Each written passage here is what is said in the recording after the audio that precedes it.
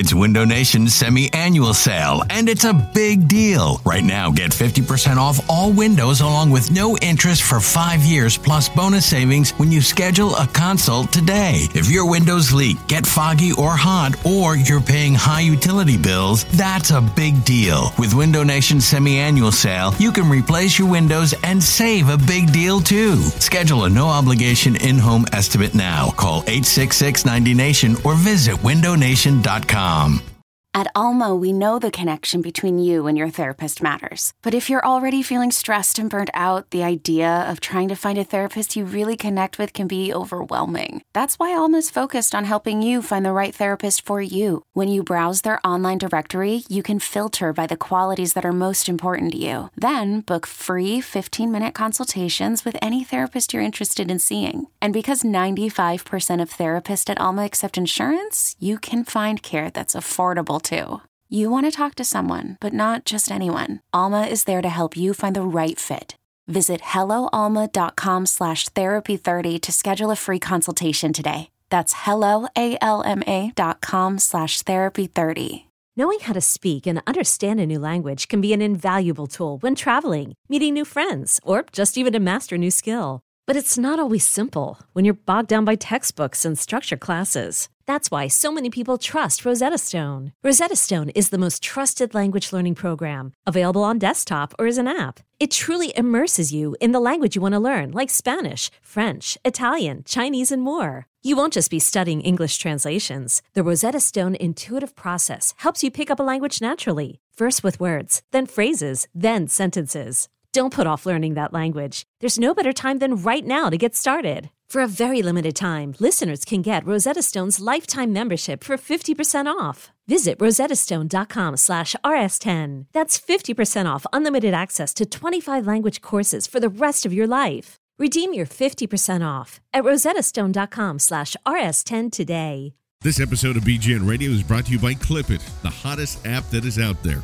Watch TV, make clips, and share. For more information, check them out at clipit.tv or check them on Twitter at clipit.tv. You're listening to BGN Radio. Brady, back one more time. He goes and fires, and it is intercepted. Intercepted, running with it is Jenkins. Up the near sideline. Cuts back at the 30, at the 40, at the 50. Malcolm Jenkins is going 99 yards. Oh, touchdown!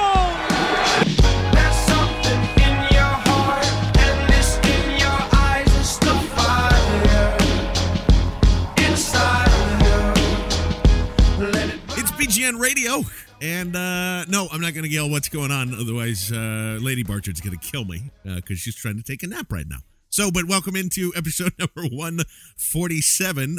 Again, we're going to preview more Combine players because we really only touched on just the tip of a lot of the different guys that are coming in.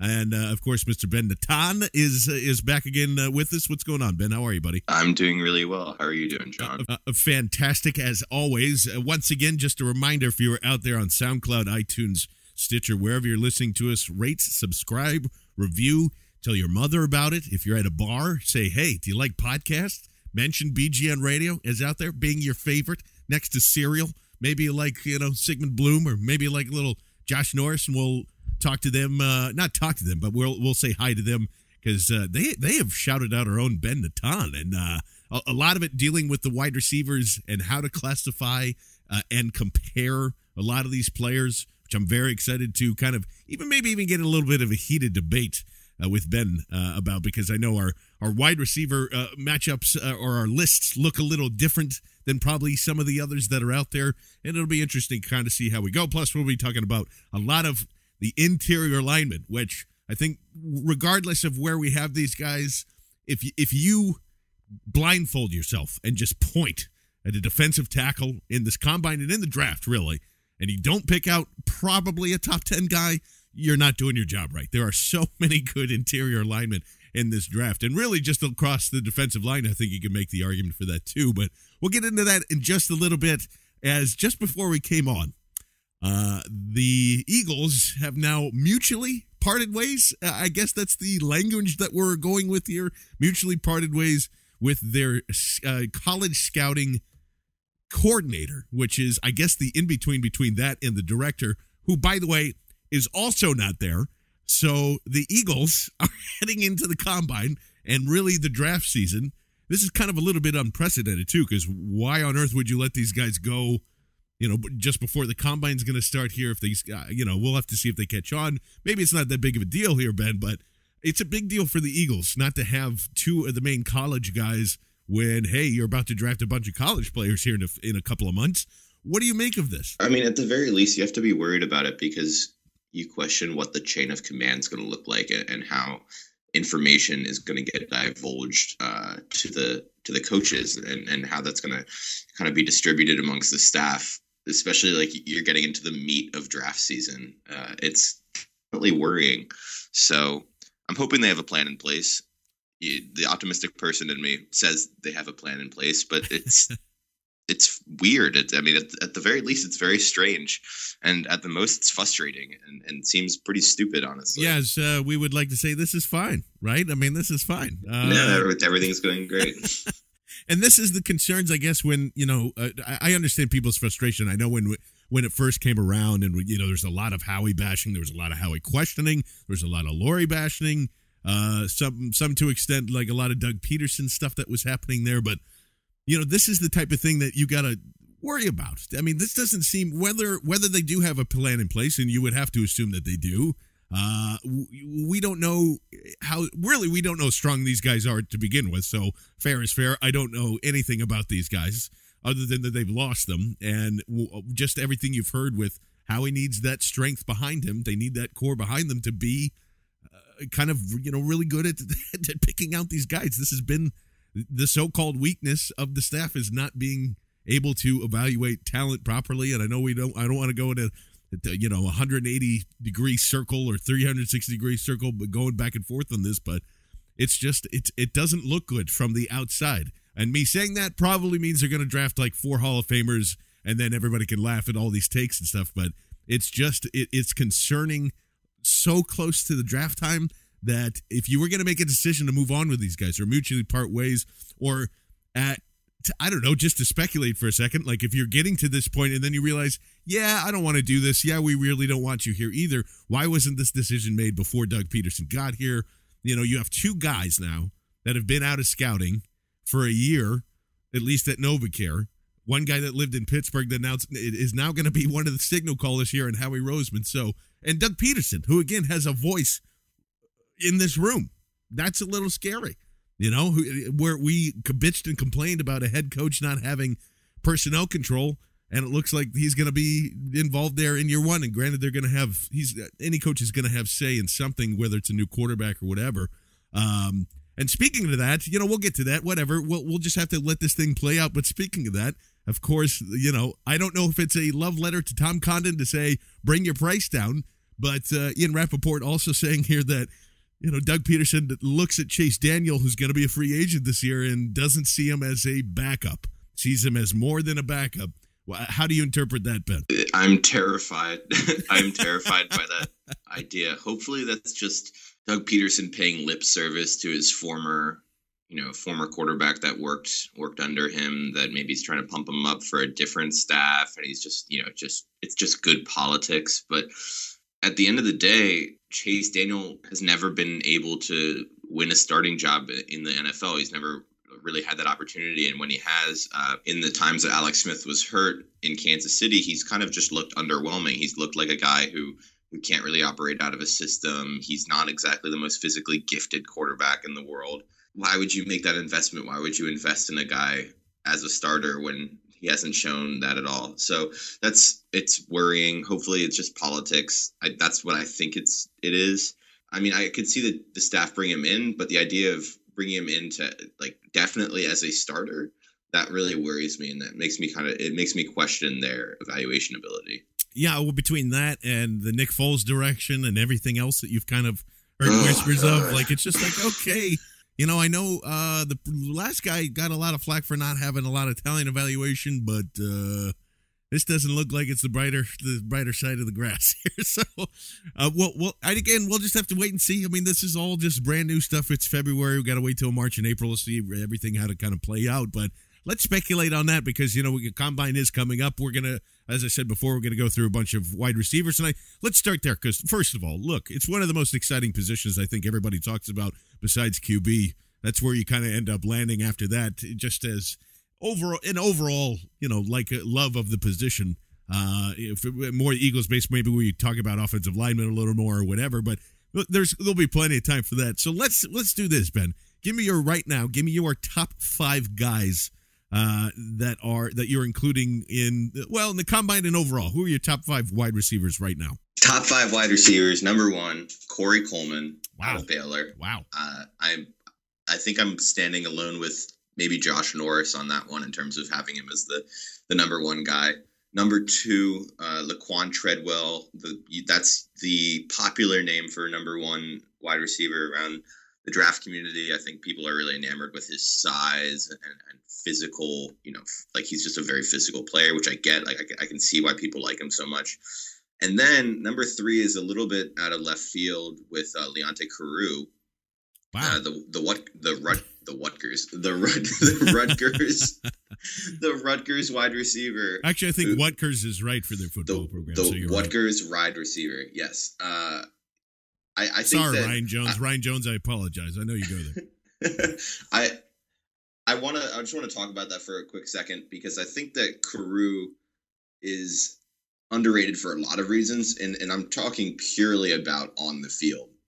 And because he has some big questions to answer in terms of off the field. He got suspended for some time this season because there was some situation where there was an assault allegation that involved family members, and I've been talking to people, and apparently it's just a really muddy situation, and I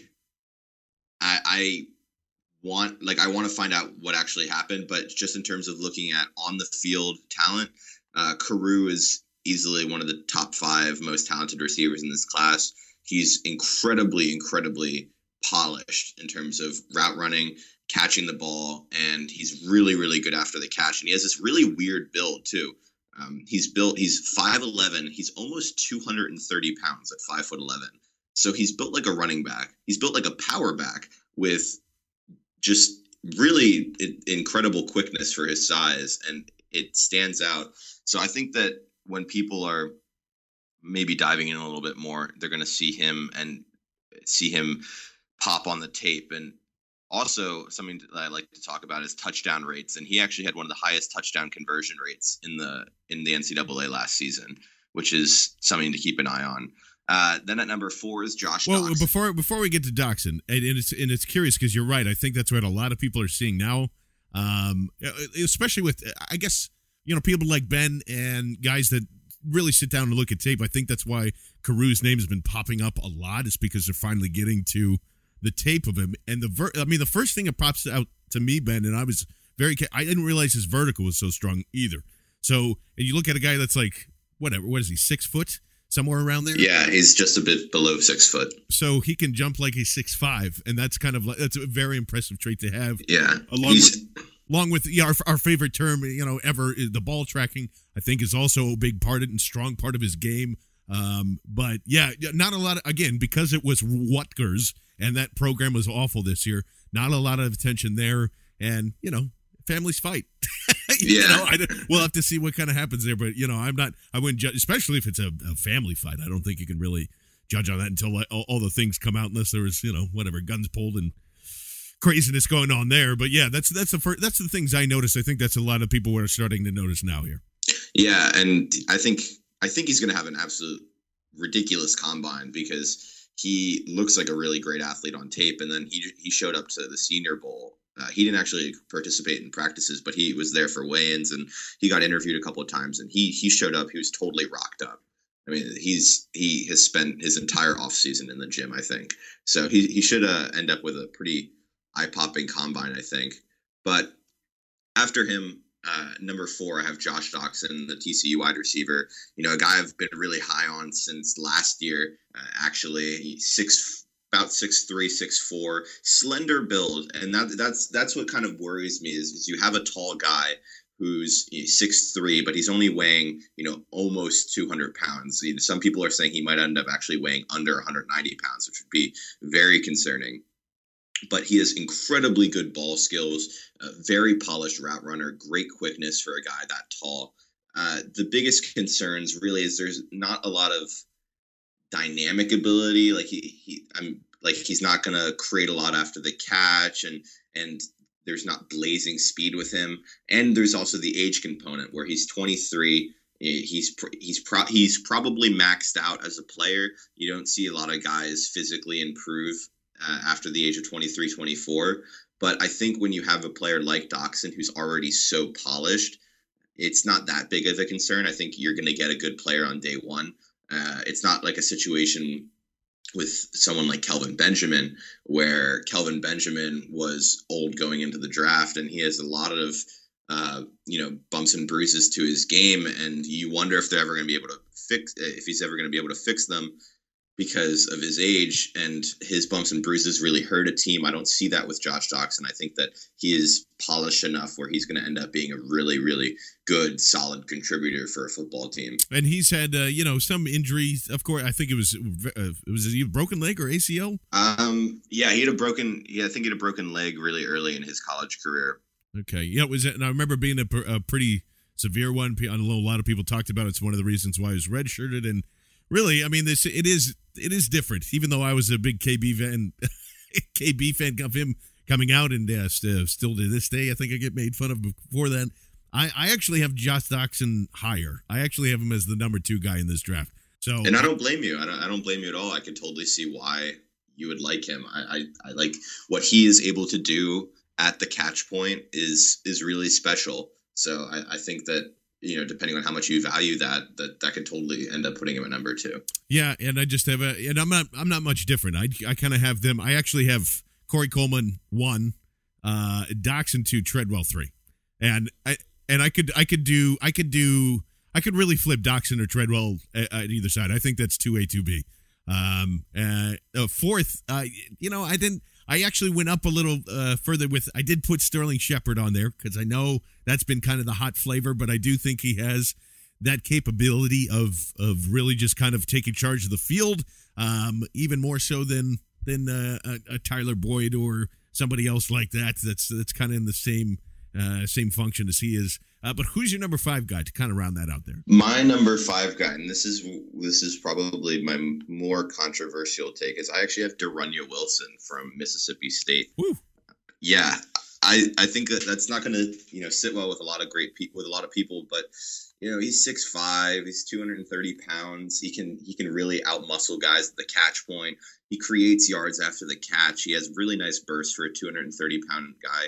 And honestly, he reminds me a lot of Demaryius Thomas. And I think that there's a rawness to both of those players. But if you can deploy them in a certain way, if you can trust them at the catch point, or maybe get the ball in their hands on a slip screen or something where they can just charge down the field with all 230 pounds of their might, that's a player who can really take over your offense for you. And he has issues catching the ball. He's not a great route runner, but he's also really young, and he flashes really dominant moments. So I think those splash plays really pop out to me. And for me, when I see plays like that, I kind of forget about the drops. I think if it's worth it, if you're going to feed a guy and he's going to drop the pass a couple of times, but then give you a humongous play, a couple snaps later, then it all ends up being worth it in the end. Yeah. See, to round out my 5, it's because I actually don't know a lot about Wilson, and that's probably the next guy I'll have to watch there. So I trust Ben in his judgment there. I actually went Braxton Miller at 5. So I'm taking Braxton Miller at 5 over Michael Thomas, because Michael Thomas doesn't belong in a top 5. I don't think anywhere. I get it. When you look at it, and again, he's been one of the hotter names of this draft season coming in here, but I don't see it. That's why I said a long time ago, when you're looking at Treadwell and Coleman, Doxson, even throw those guys in there you just mentioned, even Shepard, Carew, Wilson, guys like that. I think some teams are going to get attracted to those, whatever, I don't know, splash plays, I guess I'll call them, and they're going to end up passing on the better wide receiver. And I thought that was what's going to happen to Doxson, and it still might. Look, I don't know. I don't know how many teams kind of value one thing over another. I don't see it with Michael Thomas. I think he's going to be a good wide receiver. I don't see him as a first-round pick at all. Yeah, and I think, and we talked about this a little bit before, and I want to just throw his name in there with the Michael Thomas name is Tyler Boyd, because I think, and both of them are getting a lot of press right now, especially in the small, quote unquote, small draft, which is draft Twitter. I think that what people do is they watch players and they see, a certain amount of polish. They see, a guy who's solid route running, has, good hands, is gritty, quote unquote gritty, quote unquote tough over the middle of the field and makes those like tough grabs. And people get really enamored with that type of play. And they don't love like a guy like, and I've seen people say that Michael Thomas is better than Corey Coleman. Stop it. First of all. Yeah, I know. Stop it. But it's people who get so caught up in those like really solid plays and don't like negative plays, and then completely, when they see like a player like Corey Coleman drop a pass or maybe not go tough over the middle, they completely ignore those splash plays. And I think that's a really backwards way of scouting, because scouting is all about looking at upside and looking at NFL impact in terms of future use, and also doing a cost benefit analysis with any player at any position. So if you're getting a guy who has a very small bandwidth of what they can offer in offense, and sure, their floor is high, but their ceiling is low, you're not going to be able to really build an offense around that kind of player. But if you have a player who has, a humongous ceiling on any given play, a guy like Corey Coleman or Will Fuller or Leonte Carroo or De'Runnya Wilson, a guy who can score a touchdown at any moment, those are the type of football players that win you football games. And I'm not saying that having a chain mover isn't valuable. Having a chain mover is incredibly valuable, but you can't run your offense through that type of player.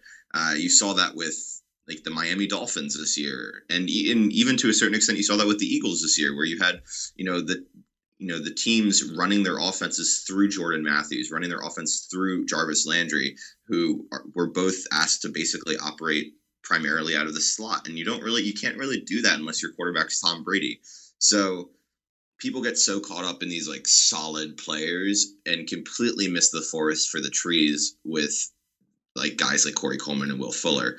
And while I think that Tyler Boyd and Michael Thomas are going to end up being good NFL players because they do have a lot of translatable skill sets, I want to take chances on guys like Corey Coleman. I want to take chances on a guy like Braxton Miller. I wrote an article back it might have actually been August. I have to check the date on it, or it was early. It was the first game. It was the opening game of the season, Ohio State's opening game of the season, where I wrote about Braxton Miller, and I said he is a first-round athlete. It doesn't matter if he's a quarterback. It doesn't matter if he's a running back. It doesn't matter if he's a wide receiver. If you put the ball in his hands, he is more dangerous than basically any other player in this class, and that is valuable. And then he showed up to the Senior Bowl. He showed that he can run routes. He shows that he can catch the ball in traffic. And there's going to be a learning curve with him, but he's a special athlete. He's a special football player, once he has the ball in his hands. And those are the type of players that I want on my football team. Those are the type of players who can score points. And it's all about valuation in terms of guys who can score touchdowns over guys who can just move the chains. And if you're building your offense through chain movers, you're not going to score a lot of points. Yeah, no, it's true. It's very true. And I think, I want to get your thoughts, too, on Pharoh Cooper, because I know that a lot of people have kind of brought him up. I don't know if they've actually looked at him in depth, South Carolina junior. And I also want to touch on the underclassmen that are kind of coming into this wide receiver class. I think we're getting back-to-back spoiled, even though you might not see the huge production. Not everybody's going to be Amari Cooper, but again, it's shaping up to be, it's just for days. We were talking about that off air. It just looks like this class and the next one coming in, like there's never going to be a problem to find a wide receiver, which is why, again, I think the Eagles shouldn't be afraid to even take two. I'd take one of the first, whatever, best available player that's around there. But your thoughts on Pharoh Cooper first. I want to get into that because it seems a little small. It seems to me like a little bit of a one-trick pony. Has kind of gone up and down on a lot of people's mock draft boards. Day 2, day 3 guy somewhere around there. But what do you think of Pharoh Cooper? I mean, I will say this about Pharoh Cooper is that he is definitely the player you want to draft if you end up missing out on Sterling Shepard, where he can bring that quickness, that speed after the catch, not as polished in terms of catching the ball, not as polished in terms of route running. But I mean, he's kind of a lightning rod with the ball in his hands, and like I said before, like I get behind players like that, and it's hard to evaluate players when they were in such abysmal offenses. And this was kind of like the Stefon Diggs case for most of Stefon Diggs' career at Maryland, where he was just kind of hard to evaluate because his quarterbacks were so bad.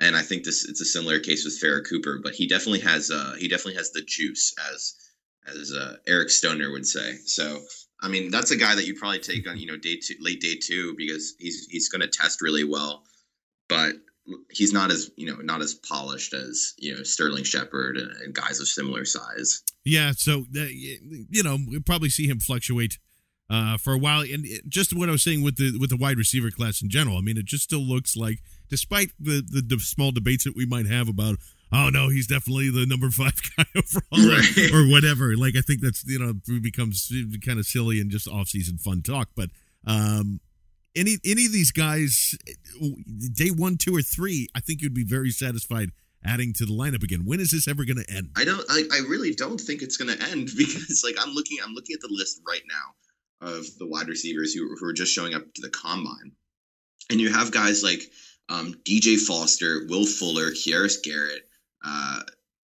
Kenny Lawler, Colby Listenby, just really, really, really talented guys. Rashard Higgins, guys who are either incredibly talented athletically or just were super productive in college, or both.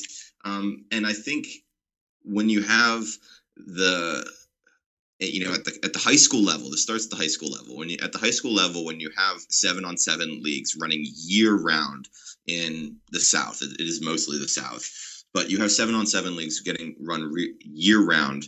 You're going to have so many good wide receivers, so many polished wide receivers coming into the college levels. And then you have all these great college wide receivers. And when they get to the league is so built around the passing game and protecting wide receivers, protecting quarterbacks, that you're just going to get so many guys who are going to be able to produce at this level of the league. And it's going to be interesting to see if down the line, if that turns into like a wide receiver as valuable as running back kind of thing.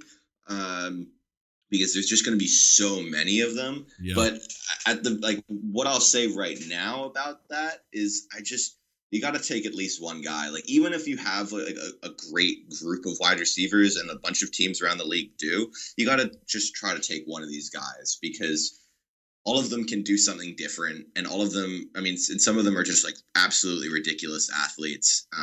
I would love to see the team actually try to take a chance on Kieris Garrett, who's the Tulsa wide receiver, 6'4", 220 pounds, does some absolutely ridiculous stuff at his size, both at the catch point and after the catch. He's a little bit inconsistent, but we were talking about it earlier.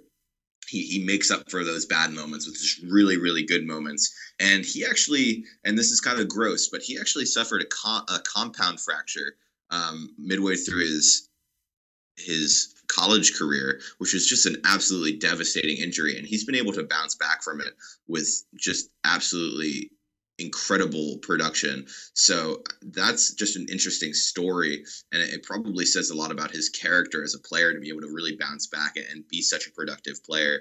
So I mean, that's one of my day 2, day 3 crushes in this draft is Kieris Garrett, who's the Tulsa wide receiver. Yeah, I think he's one of the more I think he's probably the most built guy that I'm looking at as I'm going down the list. Those 6'3", 221.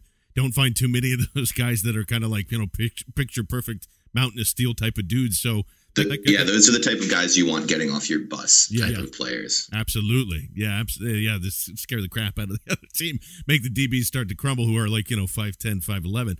Right. And I guess with this, let's end it with this, at least with the wide receivers. Who do you think is going to be, the biggest riser of the combine out of these guys, and who do you think drops out of maybe some of the limelight here? Whew.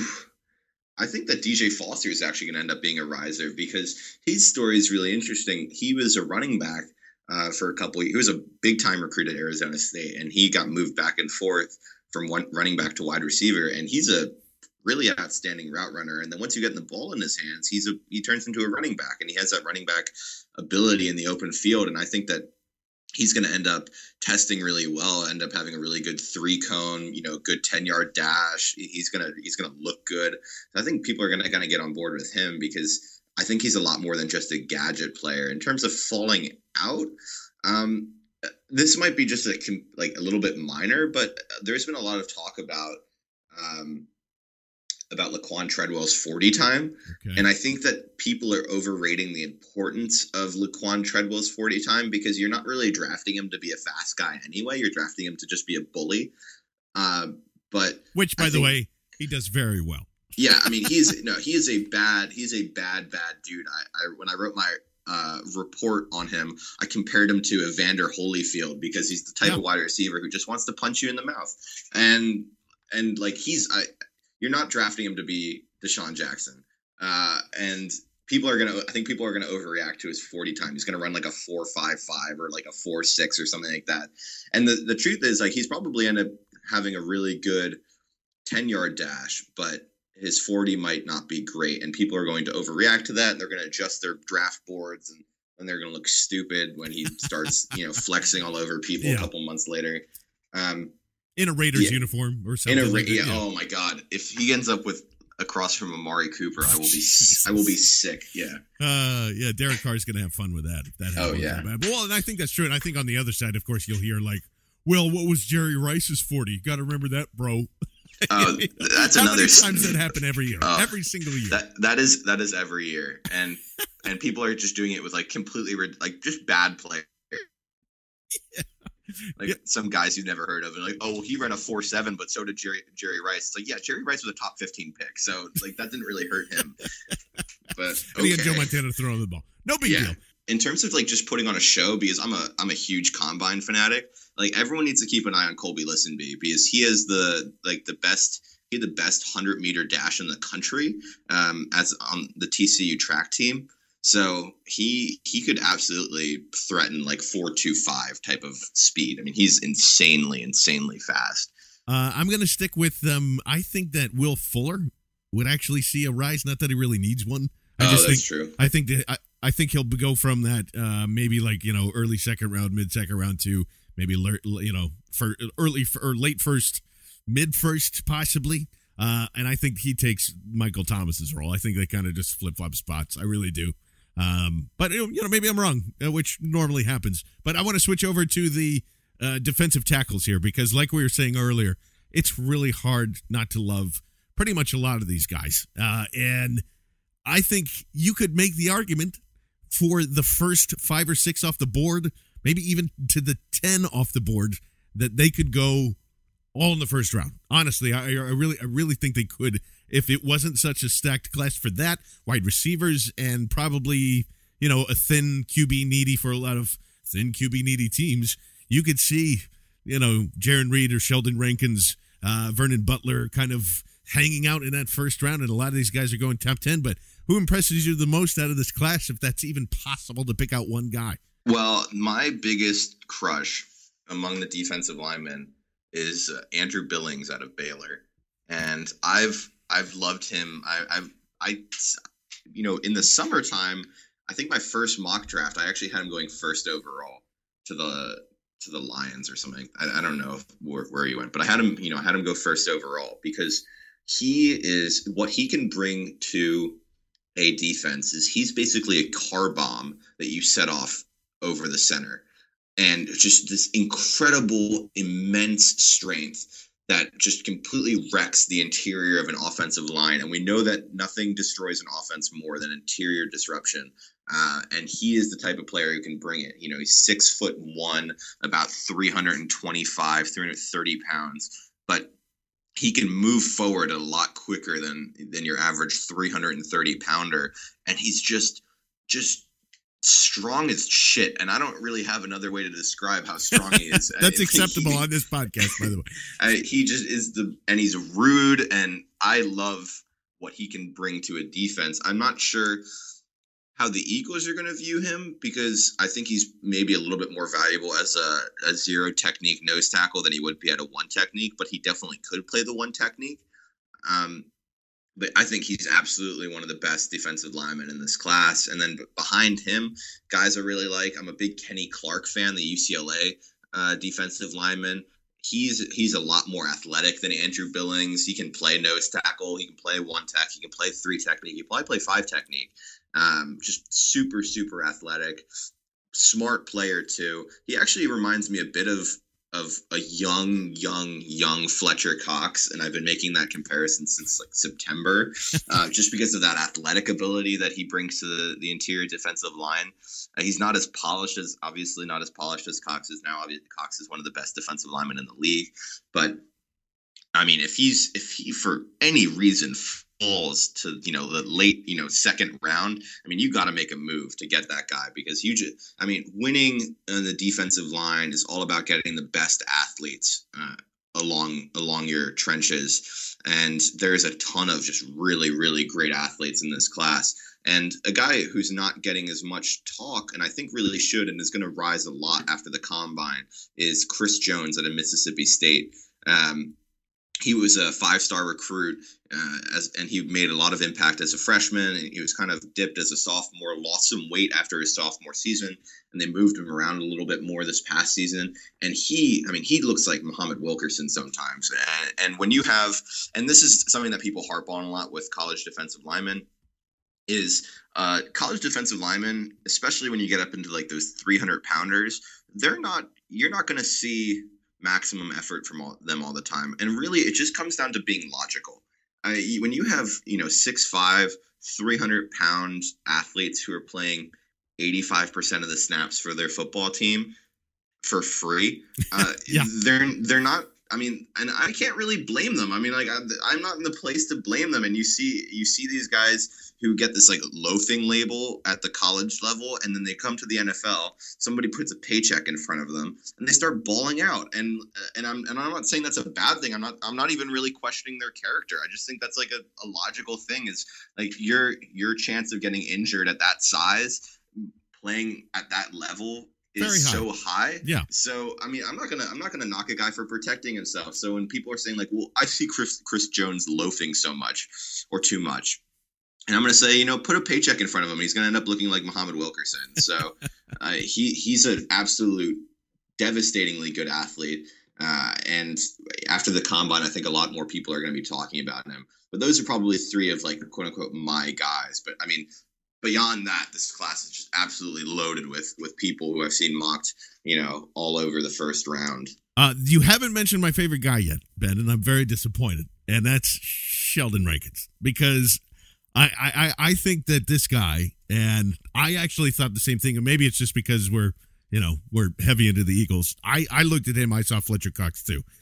Not only that, he's 22 years old, so that excites me. I think that just the ability of him being so just nasty. Like, there's just every single, and I could say that about 6 of these guys. And again, it's the same thing with the 300 pounds, the 6'3". Like, you're just like, oh my God, I know that there's already a decent amount that's going to be, or potentially going to be, invested in this defensive line.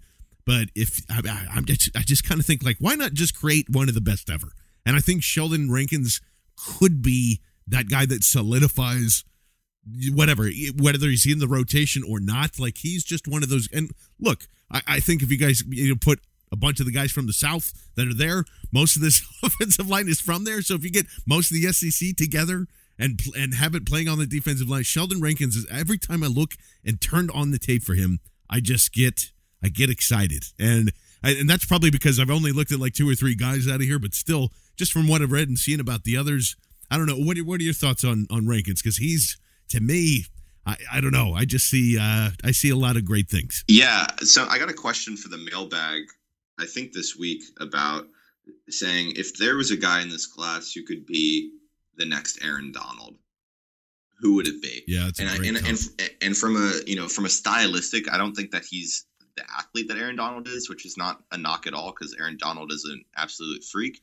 But if from a stylistic standpoint, I think that you're going to get a lot of Aaron Donald from Sheldon Rankins, where he's winning with like stunning quickness, and his ability to anticipate the snap combined with that just natural burst and like array of pass rush moves makes him so deadly as an interior rusher. And it's incredible because Louisville actually, in my opinion, had him playing out of place for most of the season. They had him at nose tackle for a lot, and he was still able to be disruptive and be productive from the nose tackle spot when really he should have been playing 3 technique for the entire season. And that should say something about his ability as a player. He showed up to Mobile, and he just dominated dudes, and he dominated everyone in Mobile. So he's going to be – I'm really excited to see his combine. I think he's going to have an outstanding combine for his size. And I would absolutely – I mean, I think I had him in the top 15 in my last mock. I think he's a really, really awesome player. And, yeah, if you can get him at 3 technique or 1 technique, yeah. Man. That's if you put him next to Fletcher Cox too. Well, that's what I'm saying. That's why I just start I'm like, oh my God, I'm salivating. Well, yeah, and I think that's like people, and I don't want to harp on this because although it's kind of like my favorite meme ever, people love to talk about like guards and stuff, and like, oh well, we need to draft a guard at 13. But honestly, like the first round, in my opinion, is you're going to draft quarterbacks or you're going to draft athletic 300-pounders. Yeah. Whether that's on either side of the trenches, I'm guessing. Yeah, and honestly, I mean more tackles than I do guards. The best athletes in the entire world are NFL defensive linemen. And if you're not getting the best athletes in the world to play defensive line for you, you're not going to win a lot of football games. I mean, you look at the past Super Bowl. They had Malik Jackson. They had Von Miller, DeMarcus Ware, Sylvester Williams. Like these guys are Derek Wolfe. These guys all tested really well at the combine. These guys, I mean, freaking Von Miller ran a fucking 4.45 40-yard dash at 260 pounds. I mean, that dude, like that is just. That's alien. And then on the other side of the ball, you had Kawan Short, Star Lutele. I mean, just like really, really good athletes in the defensive line. And this goes back every year. I mean, teams that are winning the Super Bowl are teams that are able to build these elite defenses are doing so with athletes on the defensive line. So if you have an opportunity to draft a guy like that, it doesn't matter what your other needs are. Honestly, it does not matter because, frankly, there's no Aaron Rodgers in this draft. There's no Andrew Luck in this draft. There's no Cam Newton in this draft. So if it's pick 13 and I'm choosing between Paxton Lynch and I'm choosing between Sheldon Rankins, I'm taking Sheldon Rankins because Sheldon Rankins' impact next to Fletcher Cox is going to do a lot more for the team both immediately and in the future than Paxton Lynch will probably ever have for the team. And that's coming from someone who actually likes Paxton Lynch as a football player. I mean, yeah. You cannot underestimate the importance of rushing the passer. And rushing the passer is the second most important thing in football, right behind having a passer. So if you can get elite pass rushers over like a mid-tier quarterback prospects, like that's what you have to do. So I'm all for if there's one of these athletic 300-pounders just sitting there waiting to be taken at pick 13, do it. Don't think about it. Just do it. Well, like here's the other guy. Here's the only guy that I know that has gone back and forth. And look, I think it's just because of the Sugar Bowl stuff. But Robert, Jesus, I always fuck up his name. It's Robert Nkemdiche or Nkemdiche. Well, let's just call him Bob. So we want to both survive in case we ever meet him on the street because this is another nasty dude. But there's some question marks about. I would say back to when you were saying about. He kind of gets that title of taking plays off a little bit too. Sometimes he's really on, sometimes he's really off. I think it's another guy that if you put a paycheck in front of him, he's going to be amazing. And he was, mock drafted probably as the first guy off the board for months and months and months and months. Then the Sugar Bowl happened, fell out of a window or whatever the fuck happened there. And now there's some hesitation there, but I would certainly say he's probably still the best one or two best defensive tackles that are here. Yeah, and I think the biggest concern with Bob is that there's an off-field question, at least in my opinion. You really want to know what's kind of happened and if there is a drug issue, what that really looks like, because obviously a guy's well-being is a lot more important than his football ability. Of course. But on the field,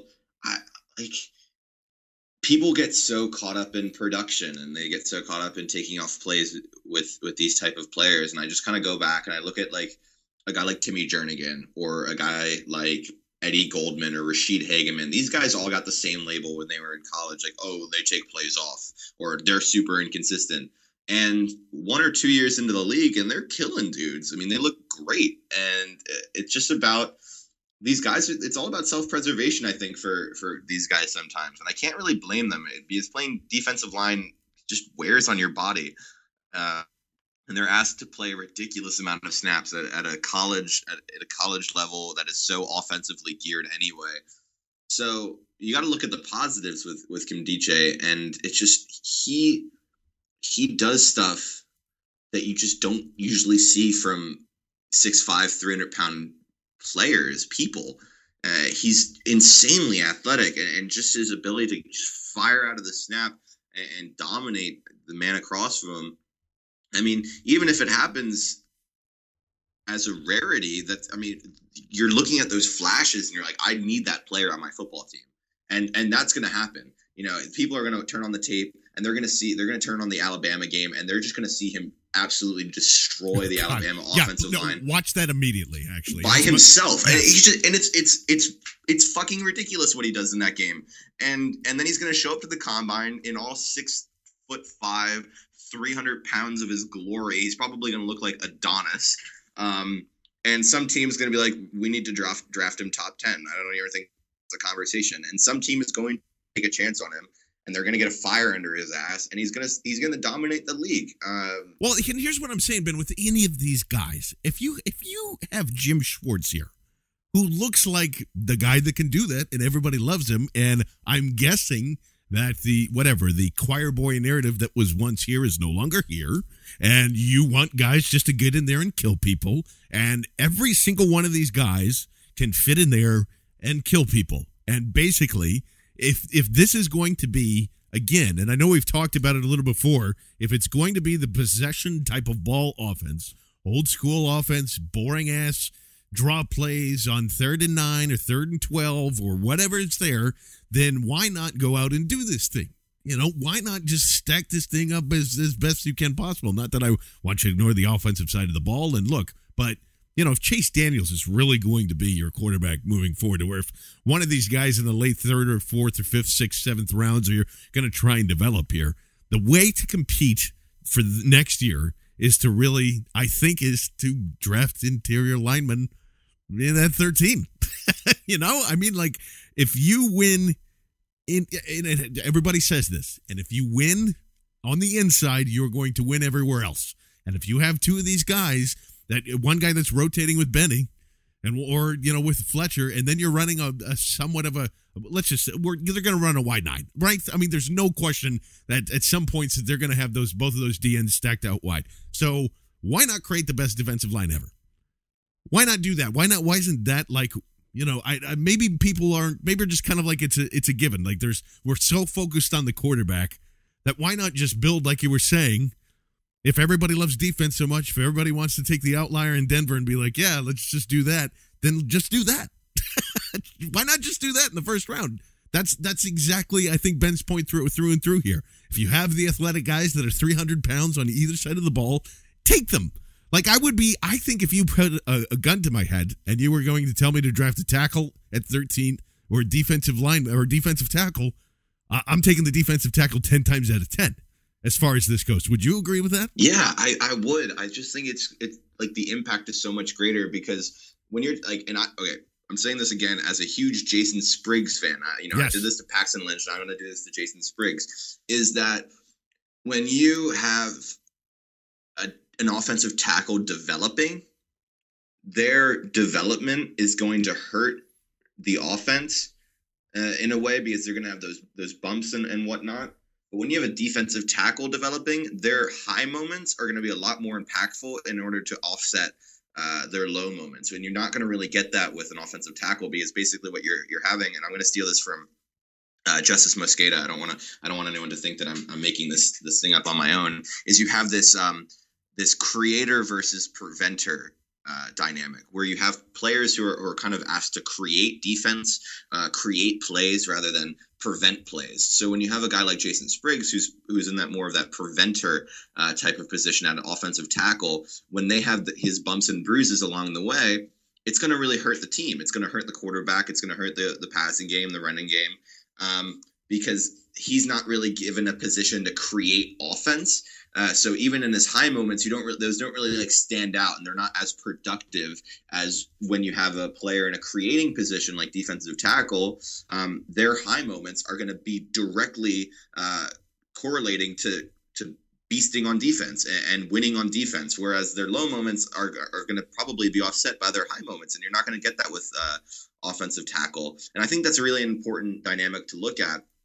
But yeah, if you're sitting at 13 and you have, Jason Spriggs there, but you also have like Robert Kandike and Kenny Clark and Chris Jones and even maybe Sheldon Rankins there. Like, oh God, that's what I'm saying. Yeah. Don't fuck around. Just take the guy that's there. This is what goes back forever. And I know, look, everybody's going to throw out the 2011 draft class and say, see, this is why you don't reach for quarterbacks when you're in needs. Granted, that's a fucking Hall of Fame class that you probably never see. But this is probably a Hall of Fame class as far as defensive tackle goes. I hope I'm not that's not like too much of a hyperbole there, but I guarantee you there are 2 or 3 guys in here that are Hall of Fame defensive tackles. Yeah, and you don't even have to go back to 2011 to prove this point about the importance of drafting defensive linemen.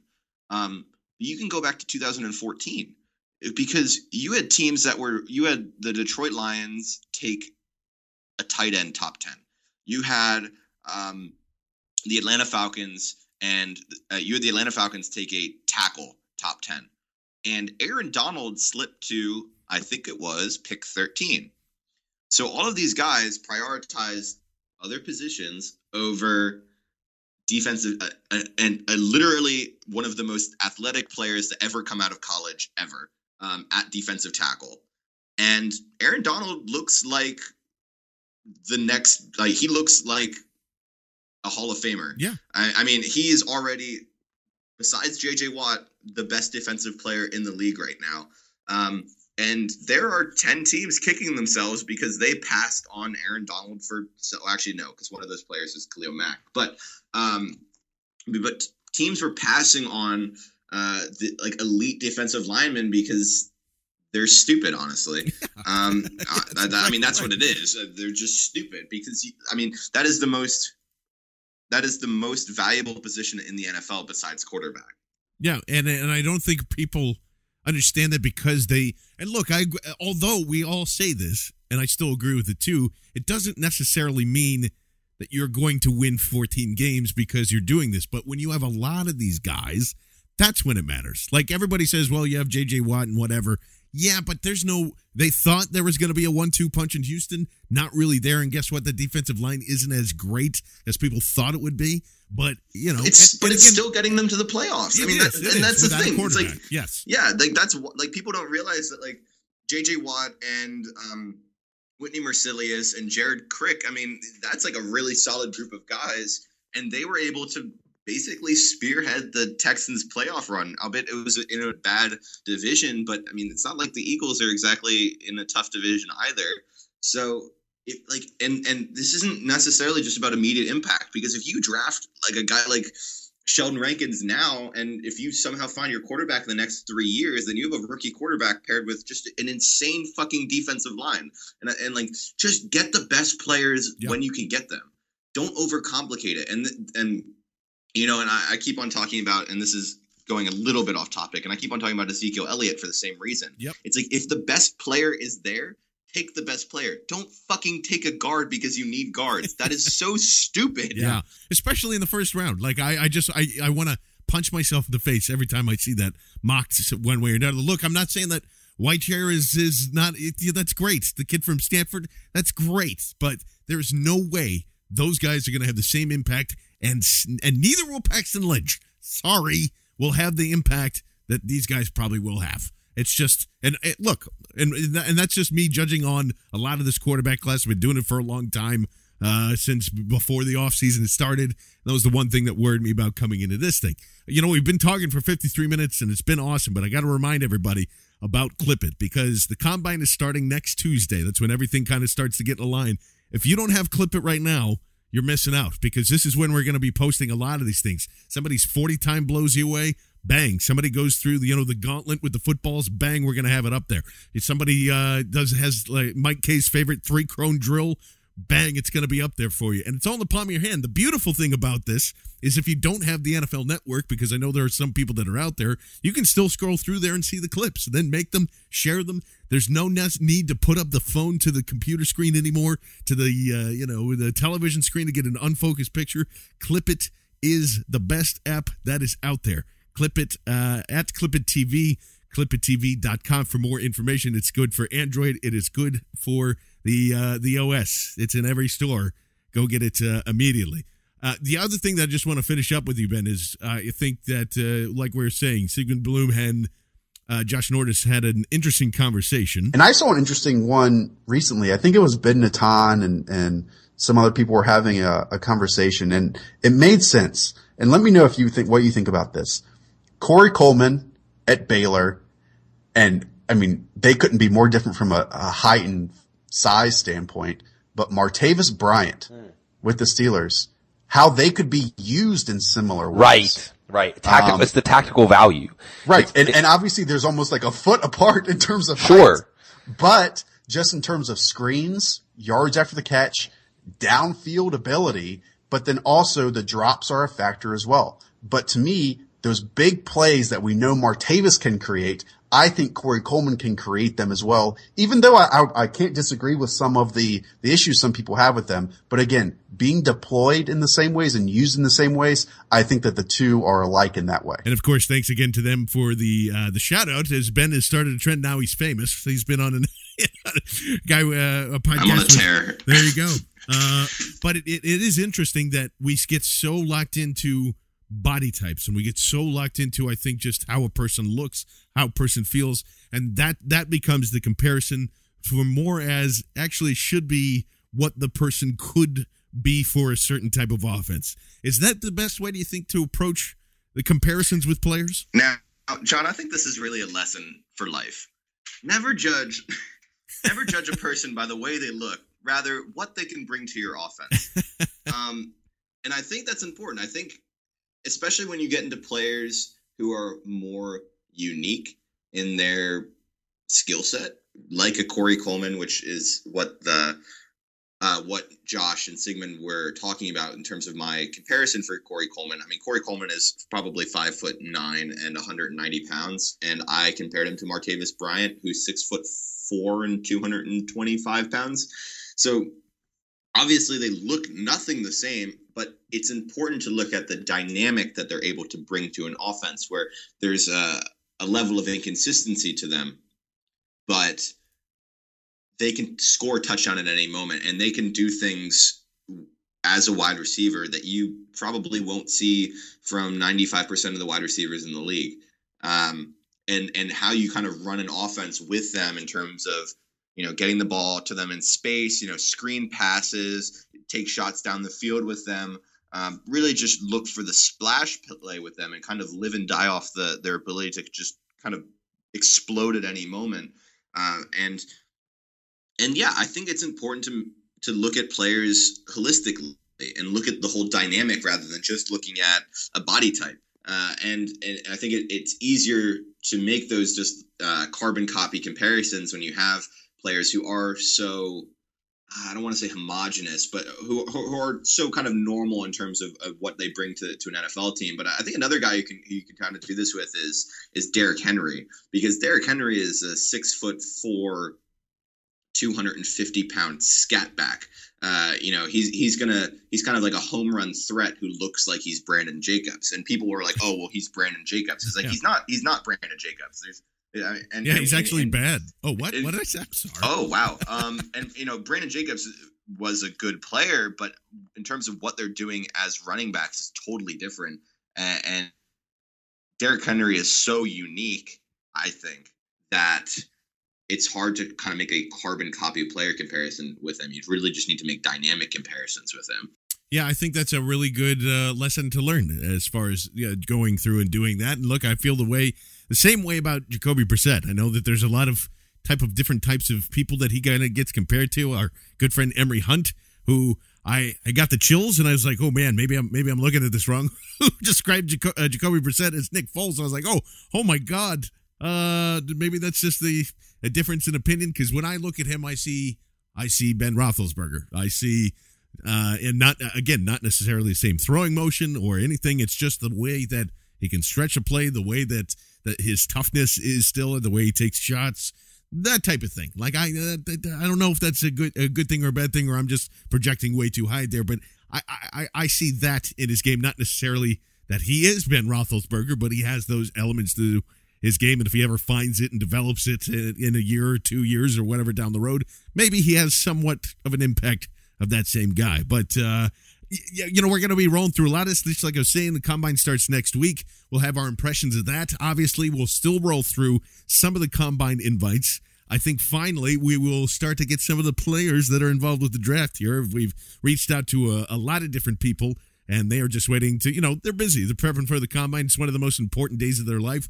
Totally understand that. So maybe post Combine, we're going to see some of those heads, some of the players that you're seeing on the field are going to join us right here on BGN Radio. But Ben Natan, give us your final thoughts as you're rolling out here, my friend. This is my favorite week of football season. I love the Combine, so I love watching just absolute freak athletes do freak athlete things.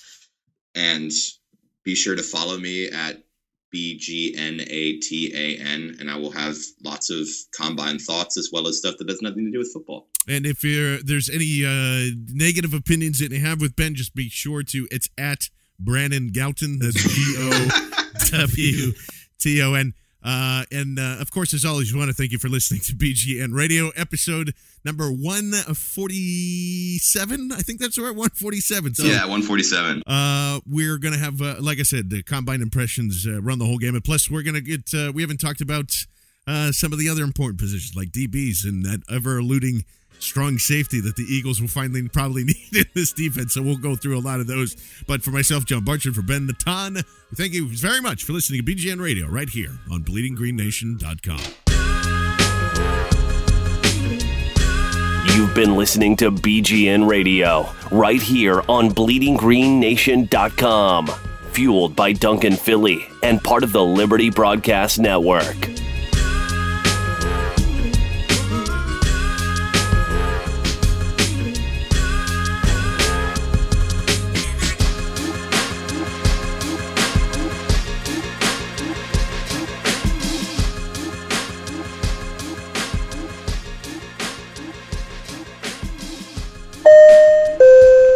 Folks, we have now reached our final destination of Philadelphia, Pennsylvania. We realize you have a choice in podcast, and we thank you for choosing ours.